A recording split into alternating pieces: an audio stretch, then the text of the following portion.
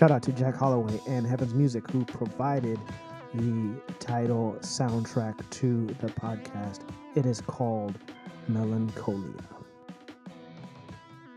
Welcome to the Growing Pains podcast, where we are helping millennials get out of adult adolescence one candid conversation at a time. I'm your host, Moki Musau. I'm joined by the ever realer, don't get more real than her, Ann Harrington. Ann, Happy New Year. Same to you, my friend. 3 days in and not disappointed. Yeah, I would have to say the same.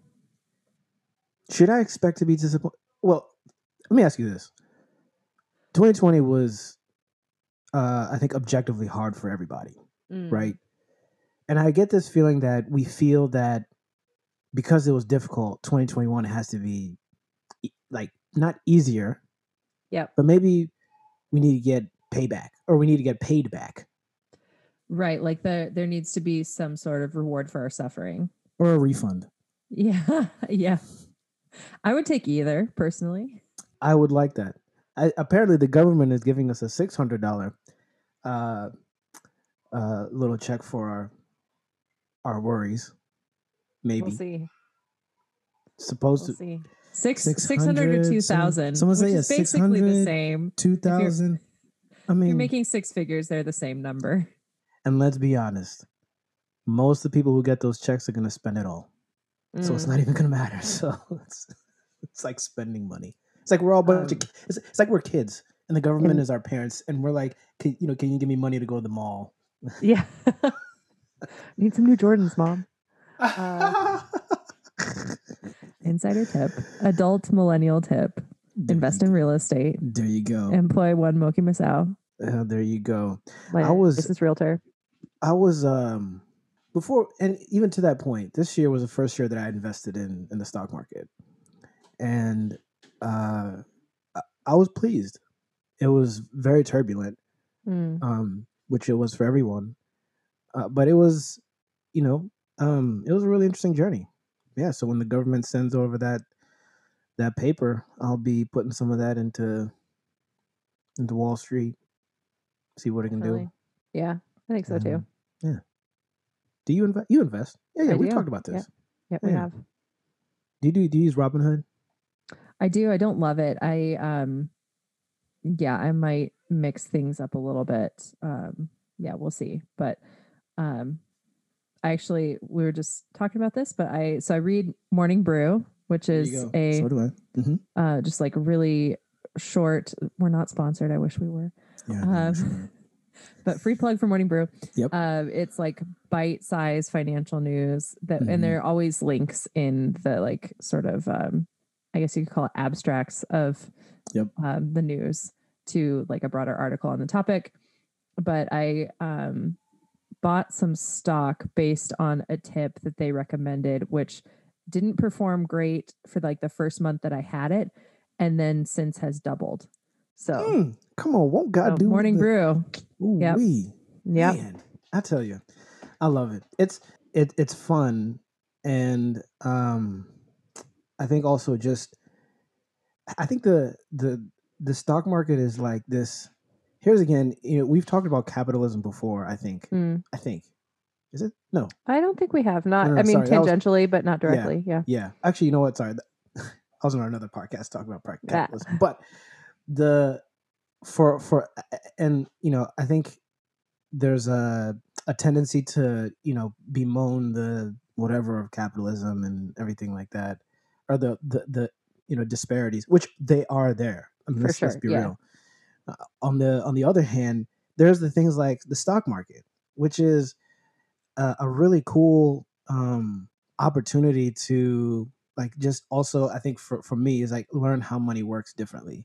Not just like spending and get a paycheck, you buy groceries, pay bills, and put a little bit in your savings account. That's it. But there's more things that I could do, and seeing how that works is just really fun. And I think it's one thing that the millennials can do more of. I think we do a lot of investing. I think we're pretty hip to that. I follow a finance podcast that a couple of them, some millennial dudes, pretty heavy into investing. It's trendy, I think. in a good I way, think so. Okay, in an so that intelligent kind of way. We're very intelligent people, and so we like yeah, intelligent like hobbies. I feel like, yeah, and definitely. and watching tons of Netflix. So Yeah, okay. which investing is a great way. If you are doing your research, it's a great way to make money and still watch Netflix at the same time. At the Just same click a few damn buttons and you're time. there. Mm. But before we go any further, Mm. dog sightings in Mm-hmm. this week. None at all. Oh, However, my friend, I'm so sorry. it's okay. I had a dream last night. Um, where so first of all, before that, I haven't seen any dogs, but I've been watching Hannibal on Mm. Netflix. Man, that show is got me jacked up. On the other hand, it also last night I had a dream about a bunch of dogs. And this is a dream that has been this is one of the most vivid dreams that I've had because I was holding a dog and like petting it and like it really felt like my best friend. And it was unleashed and we just went walking around, walking about, and I was talking to. I mean, it was wild. It was really wild. I woke up and for a brief moment, I was like, "Wow, did that really happen?" I haven't had that in a dream in a really long time. So didn't see any, but for now, in a strange way, that'll do. Yeah, yeah, yeah. You asked me because you want to tell me about. Because my cup runneth over. Yeah, it's okay. Go ahead. Well, and also because there was on social media, I got a request to fill in the blanks on my dog encounters of this week because I posted about one of them. But so I am staying with my parents, Okay. and they have a few cow dogs. So those are not dogs crossed on cows for people that might be confused, but Like dogs me. that chase cows that are bred to herd cattle. Yes. So they've got like 3 of them. Mm-hmm. And then my grandma who lives next door has a Schnauzer Dachshund cross named Chloe. Wow. And then my brother and sister-in-law came to visit with their kids, and they have 2 dogs. They have a corgi and then a res dog, we call him. What's a res dog? They got him. They live on a Native American reservation, and they got him up so there. Okay, got it. Yeah. So he's like, I think he's got to be German Shepherd something, Shar-Pei, maybe a few other things, but he's great. And then my sister, who's also visiting, is dog sitting her friend's dog, which is like some kind of Chihuahua something puppy. And he is pretty convinced that he's going to be on puppy WWE and is attacking the bigger dogs incessantly. And yeah, it's pretty great to watch. Gosh. Constant chaos, but the good kind. So the Lord has this is my payoff of the dry spell of 2020. I'm experiencing the abundance of 2021 already. So you're really kind of a microcosm for what we all expect 2021 to be for all of us after 2020. I don't want to understate it, but I don't want to overstate it either. But I feel like a really apt term for what I feel like my life. I feel like I'm a prophetic oracle right now for all of you. But let it be so. I don't deny it. I receive it with open arms. With proper expectations. But my life is I'm a living testimony. Come on, receive God. it. Receive it. Lord Jesus, He is speaking to me right now, and is speaking to me right now. Wow. Come on, Lord. Well, and let's recap. Well, today we're recapping the last 10 episodes along with just 2020. So where are we going to start? I mean, we can start with the episodes, and then we can start small, then go big, or go big and then go small. Yeah, let's start with episodes. I think cool. Like, what are, I guess, an easy way to start is what are some moments that really stood out to you from Yeah. Well, I mean, from I'll these start. conversations. Yeah. Well, what's not funny but interesting is that like the Growing Pains podcast started like in the beginning of 2020. Mm-hmm. It was the Growing Pains conversations, and I even had a not completely different, um, like tenor, but it was not what it is now.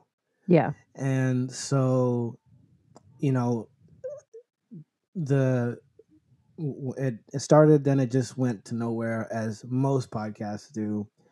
And then I don't even, I think it, didn't I just text you one day and say, do you want to do a podcast? Yeah.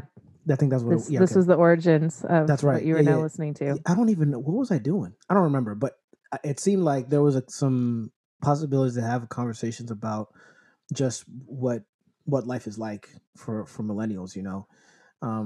Oh, you know what it is? Because in real estate, I think I was reading one place about millennials and home buying, or whatever, and that just kind of kickstarted just my mind thinking about it in general. Um, so and you know, so for me, like we started out being, I think the first few episodes were pretty. It's kind of like, it felt like reading. It was like it's like reading a textbook, right? It's not like the best experience in the world. However, it is helpful and useful. And we've slowly, you know, and then from that we've gotten more. Um, we've just it seemed it's kind of like foundational stuff, right? Yeah. Or like you know, as back in the old theology world, you know, the prolegomena. You know, it's like the stuff that nobody, like, you just have to say it all, Mm-hmm. and then move Mm-hmm. on and just start doing the real stuff. Yeah. And so that's kind of how it felt like. And and I think it was a good way to start, because then it just sets the stage for the different conversations we had, which began with, you know, just ended up being about a lot about identity, kind of who we are and what we're. Do you want to break down prolegomena for those that aren't familiar with the Yeah, I term? wish I could. I know the term, like, generally, but not so specifically. It's just like the Use it like, in a sentence. yeah, I can't. I think the word itself is a sentence. I mean, prolegomena is it's like the first order things that you want Yeah. to, like, your methodology, your sources, so on and so forth, that you just lay out before you start like a work. It's I guess, quote unquote, putting your cards out on the table, professionally and Yeah. critically, and then you end up, and then from then on, then you do the actual, like, the project it is that you're setting out to do. So I wrote the word down and had to, like, I was like, I know that's tickling a piece of my brain that I haven't used for a while. Then I had to break it man, down in Greek. man, I tell you, man, Greek. Ugh. Oh man, Love hate. So Greek. I Okay. mean, So it's the probably thing. right. It's So the foundation for yes, yeah, the argument or yeah, whatever, yeah, essentially, yeah. before you make the argument. Yeah, and I think even part of it too is, you know, millennials. You know, there's a, you know, we're a very self aware kind of people. You know, we're the I've heard someone say in a different place, we're the as a generation, right? As a, you know, black middle aged or middle class, Oh, you I like know, that. American, da da da. Yeah. You know, and As a so white woman, I da da da. Yeah. exactly Yeah. right. Yeah. So so we're very self aware in that way, and it's where we place a very strong emphasis on experiential knowledge. Mm-hmm. And I think part of the beginning was just to put some, maybe some, like, more objective criteria to the experiential knowledge, so that when we're talking about the experience, there is a sense in which it's grounded by something else that's more constant and stable. So, and then we just ended up getting to experiences. I mean, I love talking with Denicia. I mean, the question, you know, when did I become a woman, that she asked herself, that we can apply to even for myself, Yeah. for you. I mean, that's this idea that our lives just, you know, don't have a lot of rituals that start one thing or end one thing, start another, and then so on and so, and then, like, going on and on and on, is powerful. And and talking with Marcus was super cool. Talking with Jen, you know, I always love um when Jen and I talk either about our experiences or when Jen talks about what she's gone through, what she's learned. Jen is she can she can sometimes be like super serious and blah blah blah, but it's when she gets like when she's like she's a really funny quirky young lady. And Well, she so would it's have to be. So right, exactly. I mean, come on, she would have to Yeah. be. Yes, that's very true. That's very true. She checks all the boxes. So it was great to hang with her and you know just and I think we talked about this before we even started recording the episodes. Is the idea is for even starting this was to um one, personally, to have some kind of body of work that I could give to Max when and my Mm, and our kids when they get older, and I'm also older, and I don't have as much energy as I do now, and my voice isn't mm, as clear, and my thoughts aren't as clear. mm-hmm. So it's just that kind of legacy, that archival legacy, want to leave them, and then also just to create a platform and a space that I and my friends can talk about what we go through and what our experiences are like.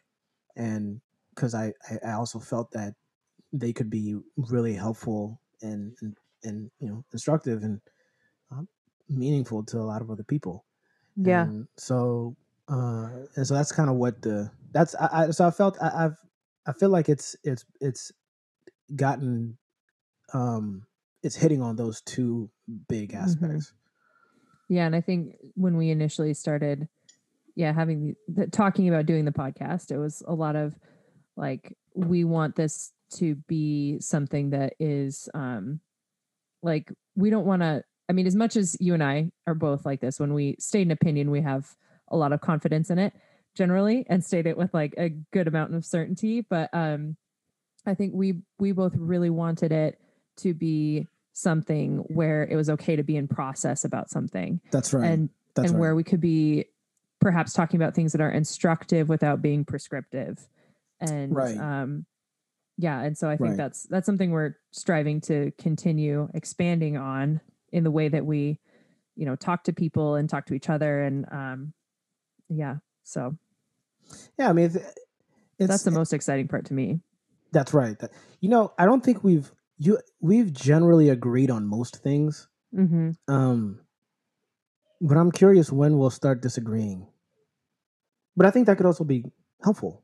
Mm-hmm. Um, maybe. Yeah, I think so. I think I was talking to a friend. I don't remember what.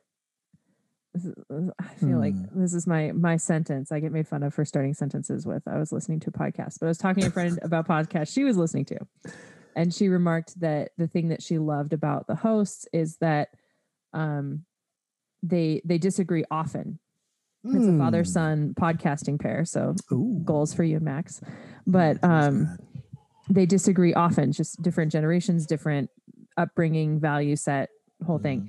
But the way that they disagree is what really people come for, not necessarily to hear their opinions, but the way that they disagree is very kind and respectful and loving and ends up being constructive. And they Mm. end up generally being closer together opinion wise Yeah. at the end, but aren't necessarily still not the same. So, um, yeah, I think that that's something we can try to perhaps find those points of disagreement. Yeah. I mean, they'll come, like, can't force it. Maybe Yep. we got to start doing less preparations. Maybe we should do our own preparations and not tell Mm. each other. And then on the day of airing, it's like we talk about it, and then figure out Yep. um, that there's some differences. But like, yeah, that is true. That you made a really great point. That, yeah, the whole process thing. I mean, it's very, you know, one of my mentors once said, like, you know, the way that he approaches sometimes, like, conversations is, he you know he wants to. He's a smart guy. He knows what he knows. Um, and he can do the whole articulate thing and give defenses with sources and so on and so forth. But he says like I don't just want people to hear what I'm saying. I want them to feel what I'm saying. And I feel like that's one of the things about the whole millennial. I guess one of the characteristics of millennials is we want to feel what we know. And there has to, it seems like there has to, we're trying to attend to the experience of knowledge. And I was on a podcast with a friend of mine, and he's more philosophical and how would I say, he's tough, but in a good way, because he says if you can't make progress with if everything and everyone is always as a right. There has to be something like what are the pillars that ground like a variety of experiences that are different, so that you're actually moving towards some kind of um I don't know, direction, right? You can call it flourishing, societal flourishing, or whatever you want to call it. And I think that's what I'm trying to, that's what I want to do more of, is continue to attend to those realities, both the grounding aspects as well as the experiential aspects, uh, and see what kind of gains come out of that.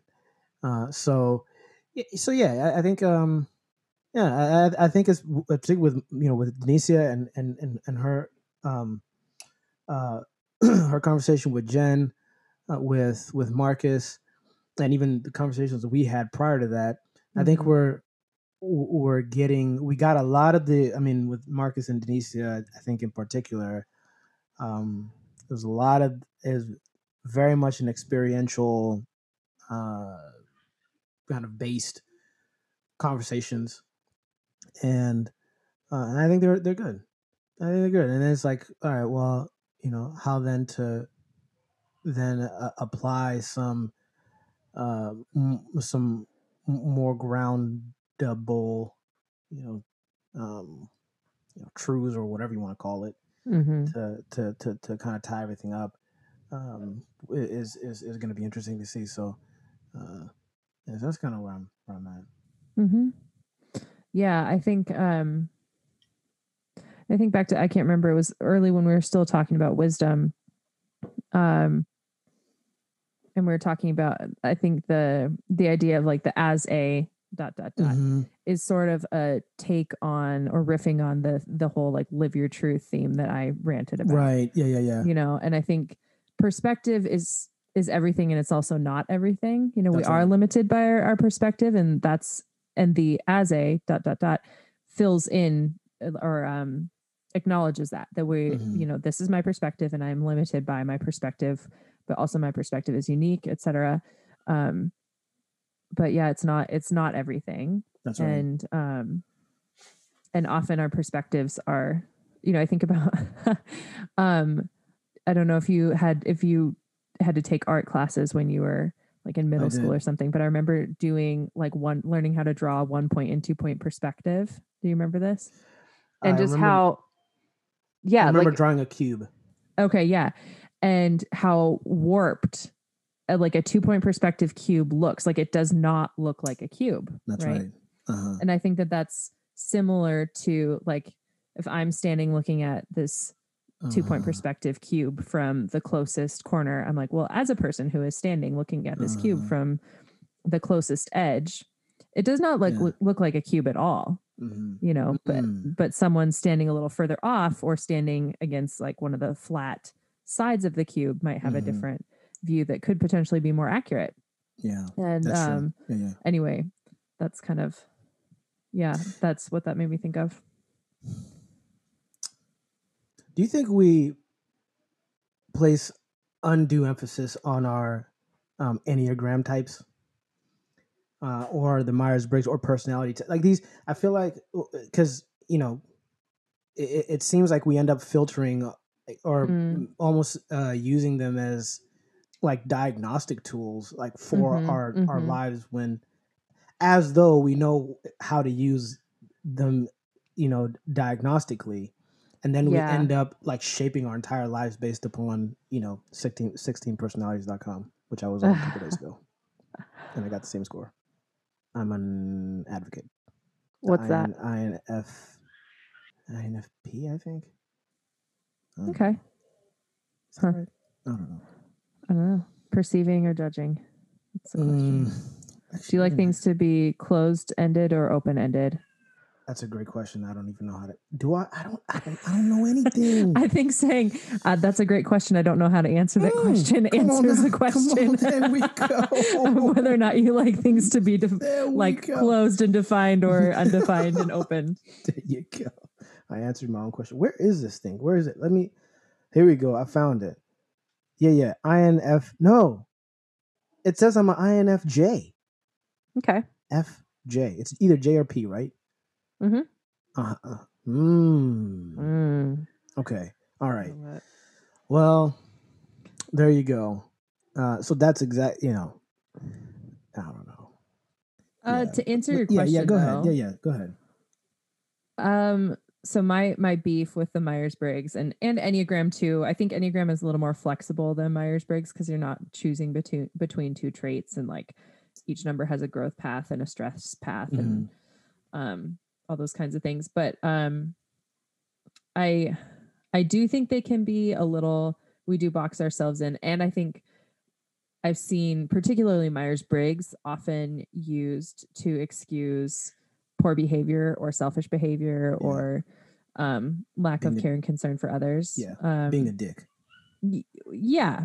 You can just say like, oh, it's because I do this because I'm a whatever. It's like, no, you're right. Right. Or even like even to excuse anxiety or like, and I want to tread lightly here because I have a lot of respect for people's anxiety. Like I it's part of my profession to have a lot of respect for it, but to just say that it's not something that needs to be worked on because it's a personality feature. Right. Exactly. Or not something that needs to be dealt with. I just so if anxiety is not a personality feature, what is it? That's a great question. Like clinically, it's a like mental health issue that I can bill insurance for, which is good. Right. Yeah. But in a good question. In a broader sense, I can't remember. I think I've said this before. But there's I had a professor when we were in seminary who said anxiety is ontological angst. There you go. Okay. There's like situation specific anxiety, obviously, but then just ontological angst. So like angst of being. Right. Right. Yeah. Right. Okay. So, I was thinking as you were talking, my version of the, live your truth, is I'm just blunt. People say I'm just blunt. I'm like, oh my gosh. You're an a-hole. Yeah. So yeah. So yeah, it came to mind when you were talking about how people use the Myers-Briggs and whatever to justify lack of care and concern. That's what it is. Like people say you're blunt. It's like, no, you're not. You just don't care enough to try and help people understand what you're trying to say. Well, and I think a lot of people sort of explain their bluntness or justify it by saying it's like efficacious, but often it's not. Like you just have to look at the results. Like, are you getting the results that you want with your bluntness?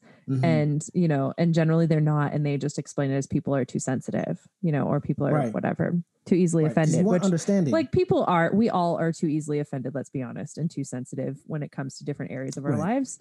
But yeah, I think you're exactly right.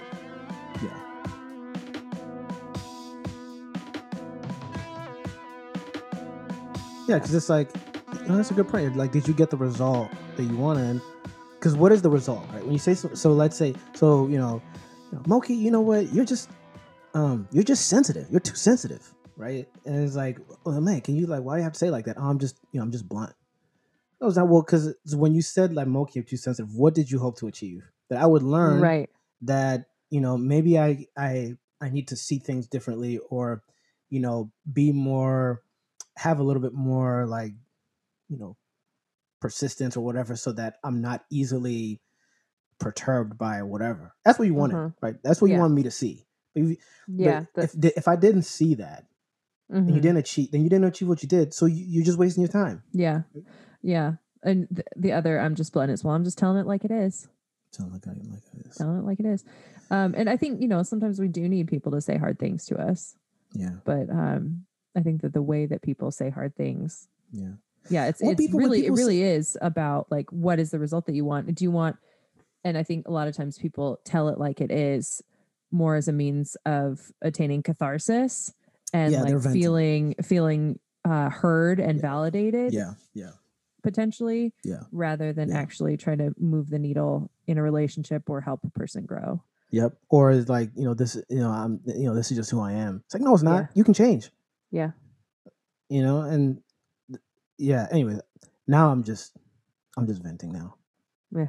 Yeah. I'm just telling it like it is. Yeah. Oh my gosh.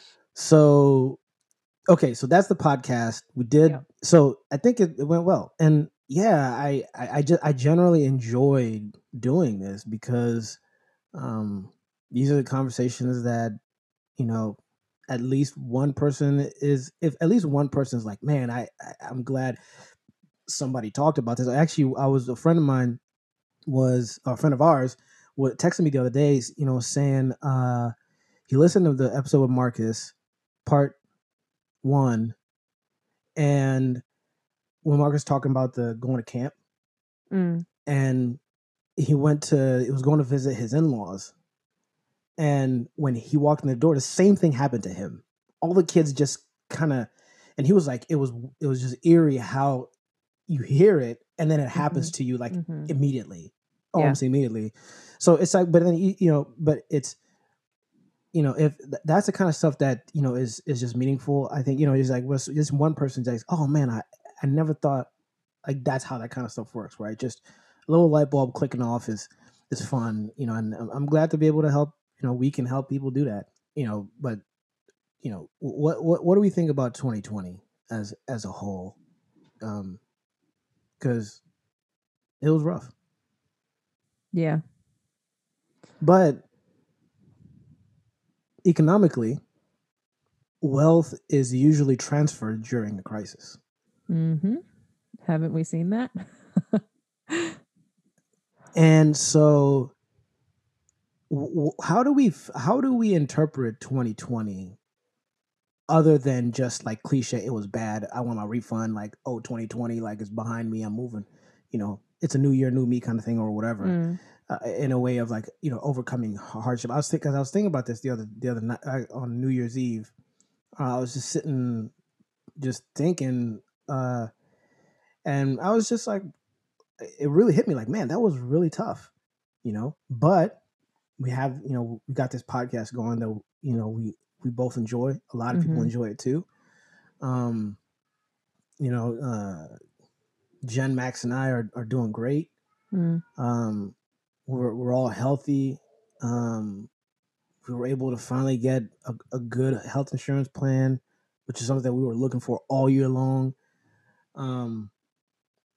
Jen got she got promoted. Wow, that's awesome. I mean, so it's not like it was terrible, awesome. Like whatever. Like it was difficult, but it's other things happened as well. Yeah, I think personally, and obviously I like, as a person who has had a huge like I have been living in like extraordinarily cheap housing under really unique and great circumstances, honestly, for the past year. Yeah. So, and I've been unemployed and seeking employment pretty much since June or July, I think June. So, yeah, so it's been a huge blessing in that sense. But I think for me, so I, prior to this last year, I was working in a job that basically burned me out really, really badly. And I think it took me like probably 6 months after quitting that job before I wasn't tired all the time. Jeez. Like I, at any point in the day, could have laid down and taken a 30-minute nap. And so just physiologically completely burned out. I could go into it, but I won't. And emotionally and mentally too. And I was and I didn't have, just because of the survival mode mentality, I had no vision for anything beyond even a couple of years.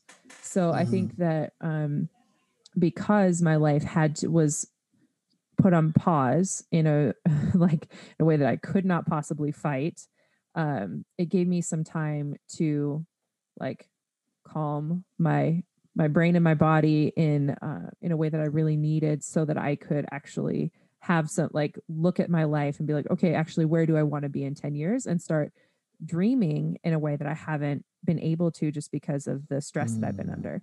So it ended up being a gift to me in that sense. Obviously, there's a lot of things that were awful about this year.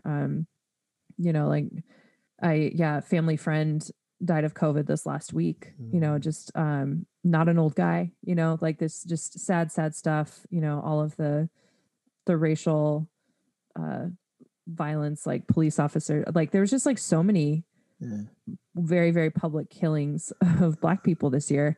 And the rise of Karen.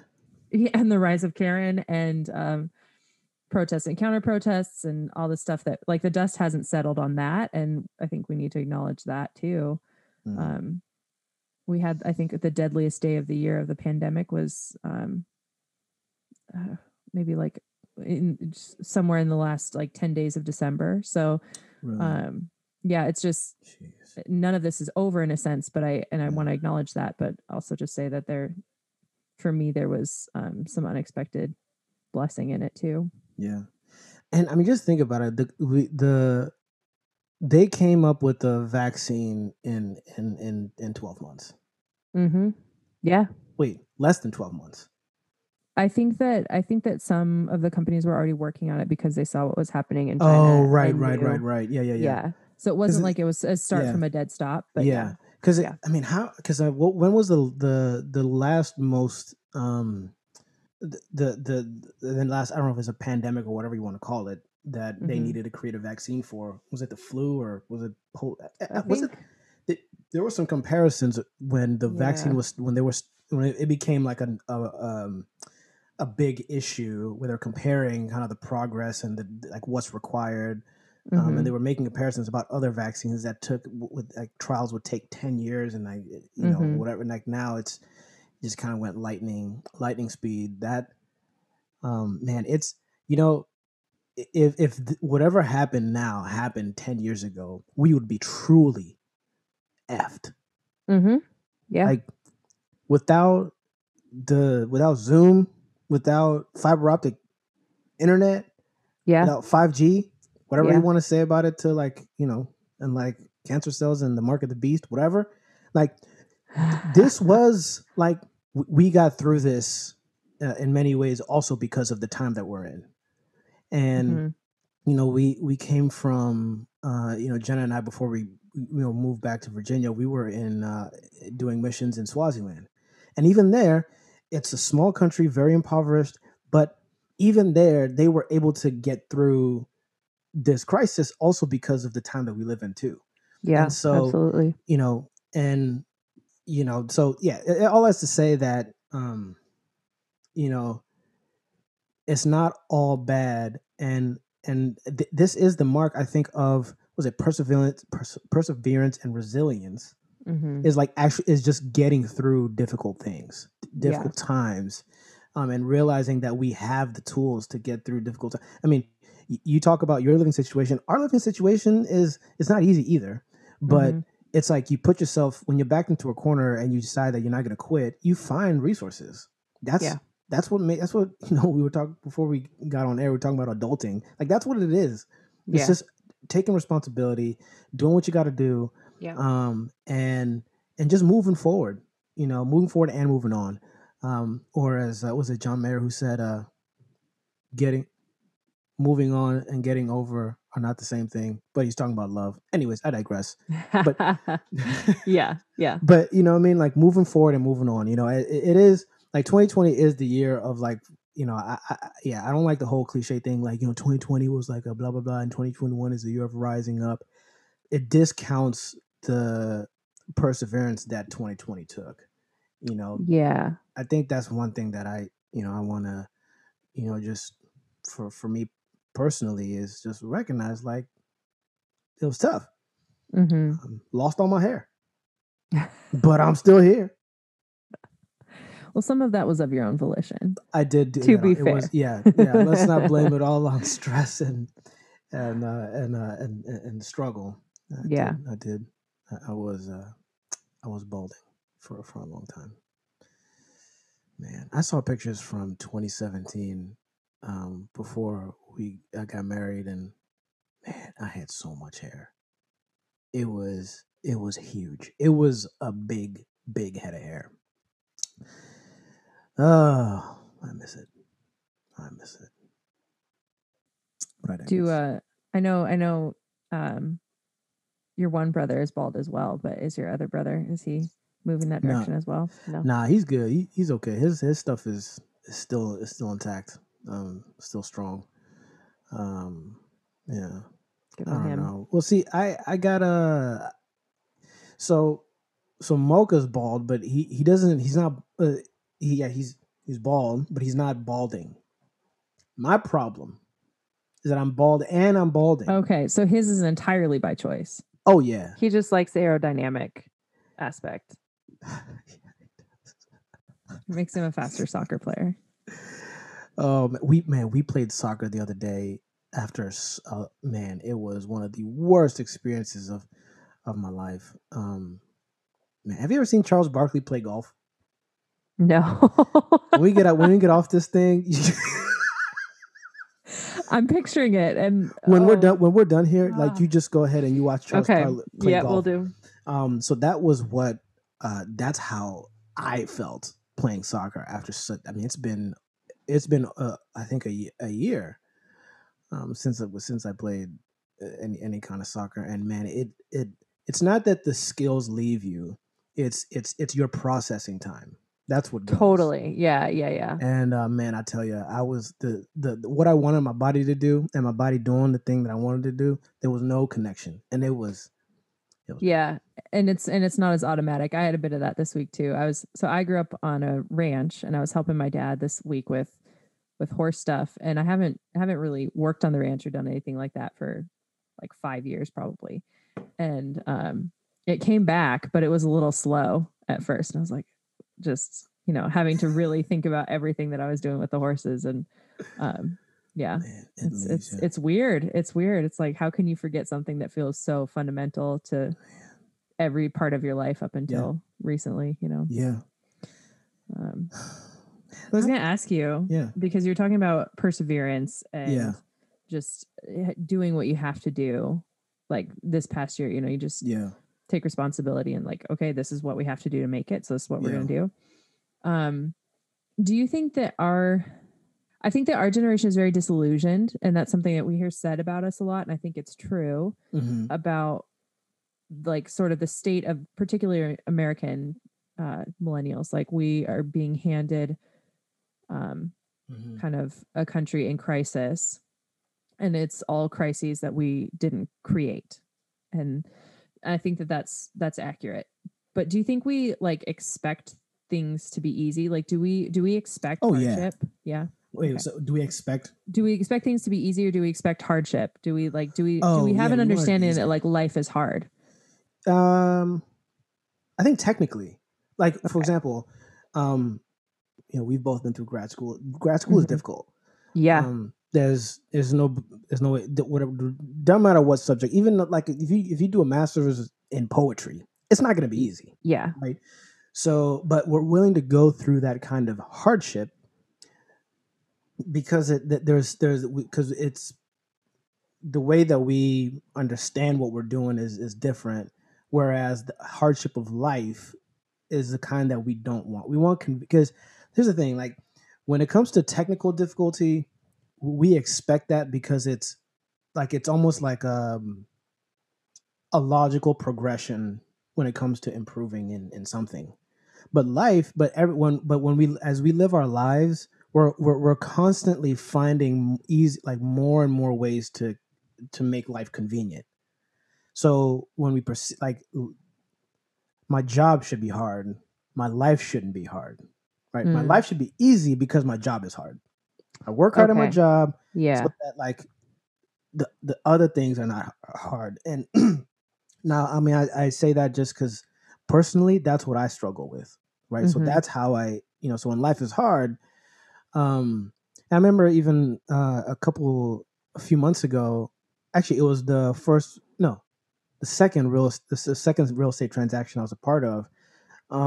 Like it was like some stuff was just going haywire, and one of my colleagues was like, Moki, your problem is that when problems come, you think that it's the end, right? Whereas you can look at it as like a puzzle that just needs pieces put together. Yeah. And so like, so the thing with real estate is that like there's just like this emotional connection that makes it like work crosses over into life. But in the problem, like when I have challenges in my life, I realized that's how I was seeing the challenges in my life. It was like something like goes haywire and I'm like, oh man, it's all over. Whereas now, learning to say, all right, this is just the problem, and what are the pieces to this puzzle, and then how do I put them together? Yeah. Can I put them together? And sometimes I can't. Yeah, true. Sometimes I can. Sometimes I can't. But I mean, I had to change my perspective to get there. Otherwise, I was on the other end. Yeah. Actually, and you know what? My therapist actually hit me with this 2 weeks ago. I think he was like, "Moki, is your stress just?" He asked me, "Moki, is your stress? Does it come from the fact that you just expect things to work out, and then when they don't, then you get all jacked up or whatever?" And I was like, "That's a great point. Never saw it like that, but when you put it that way, made a lot of sense." Yeah. And I think a large part of us, really does expect things to work out because we have good intentions. That's so true. Yeah. What do you think? Oh, good intentions. I hadn't even thought about that. But I think that's a right. Big part of it. Because we're all living our truth, right? Yeah, exactly. So it's pure, like right. Pure. If we're doing something, if we're acting out of our truth, it should work out because it's motivated by like a pure intention. Yeah.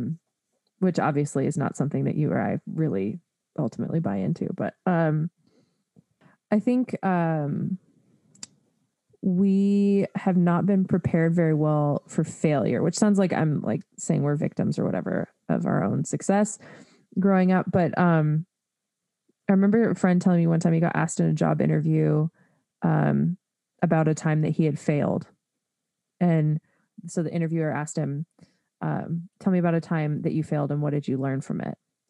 And I think, and he was kind of gobsmacked because he'd never really failed at anything that he'd tried in his life. And he had a really hard time coming up with a substantial, meaty answer. And I think that we really struggle to recognize the failure or the opportunity that's embedded in a failure, whether it's an opportunity for personal growth or to, like you're saying, look at a problem differently, try something different, whatever it may be. But I think that that's just, failure is so antithetical to being an American, from the time that we're kids. It's all about like winning and success, good grades. You're on the kids soccer team and whatever you do, you need to score a goal by the end of the season. And, always getting better and better and better. Yeah. And I think certainly some of my most powerful growth moments in life have come from failures of various kinds, and or moments of intense personal pain even. I have a good friend who like I will often talk to her if I have like a really big personal problem I need to hash out. And I'll just like complain and complain and complain, whine, rant, complain. And I'll like kind of talk myself out. And she always asks me this, and it always ticks me off because I'm just like, I just want to be mad about this.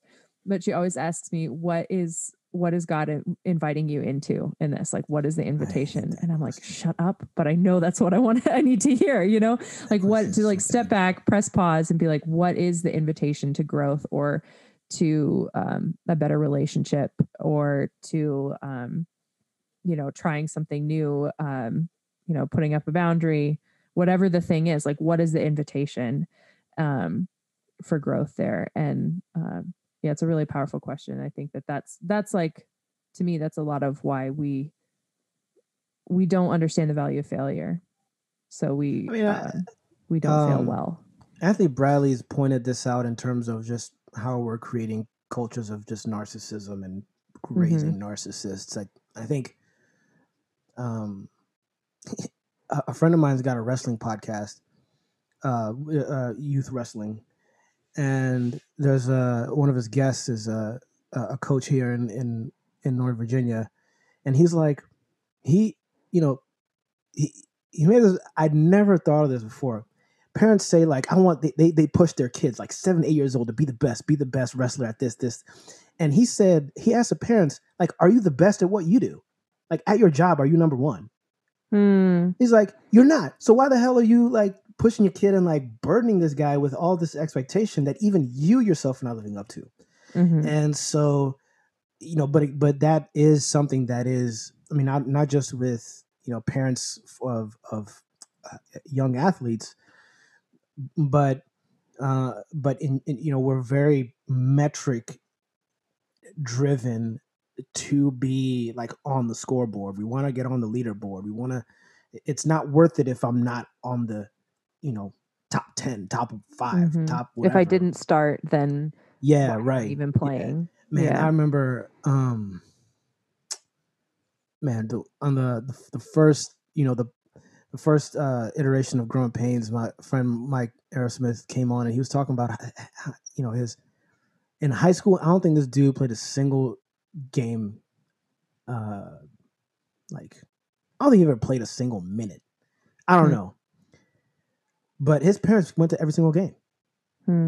And they always like were smiling and encouraging him. Never said like, you know, da-da-da. It's like, bruh, like just keep doing it.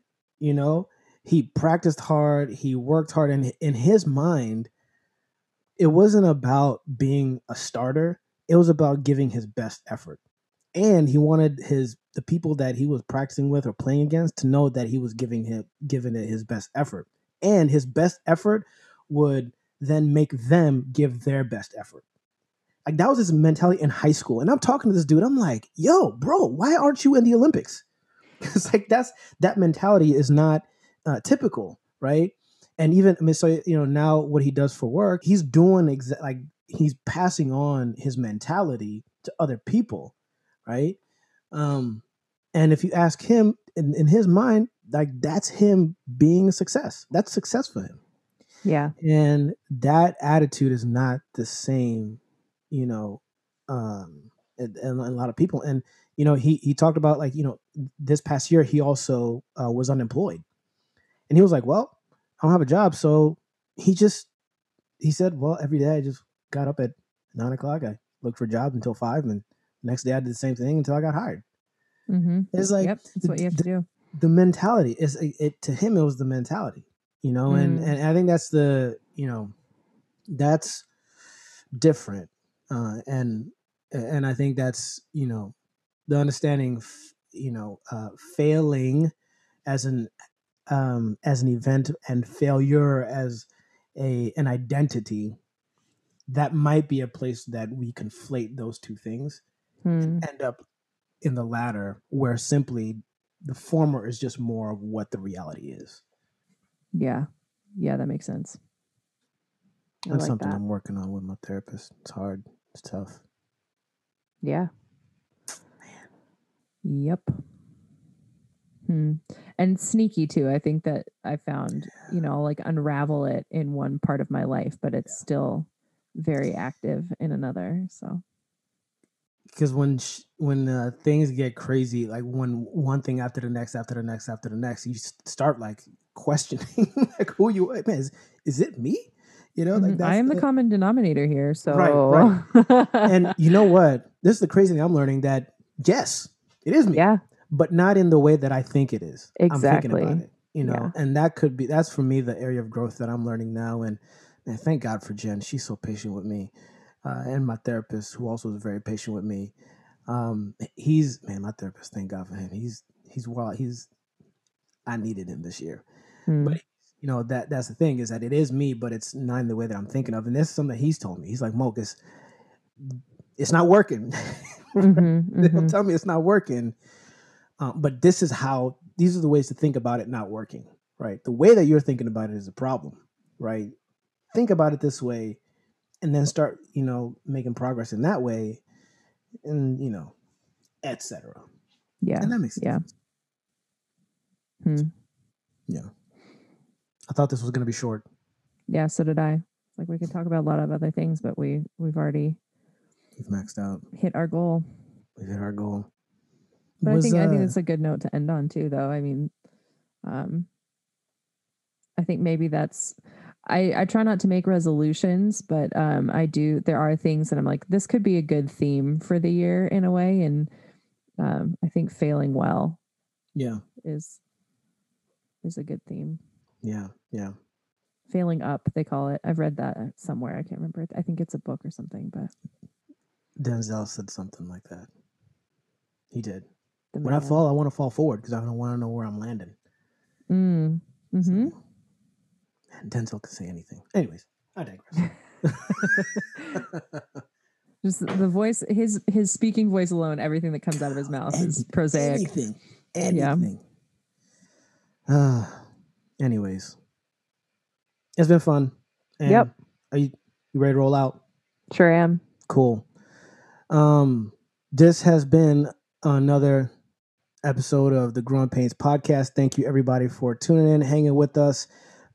This year we're gonna learn how to fail well. Failing does not make you a failure. It is just another part of the process. I'm your host, Moki Musal, always joined by the ever real, don't get more realer than her, Ann Harrington. From us here at GPP, we are out.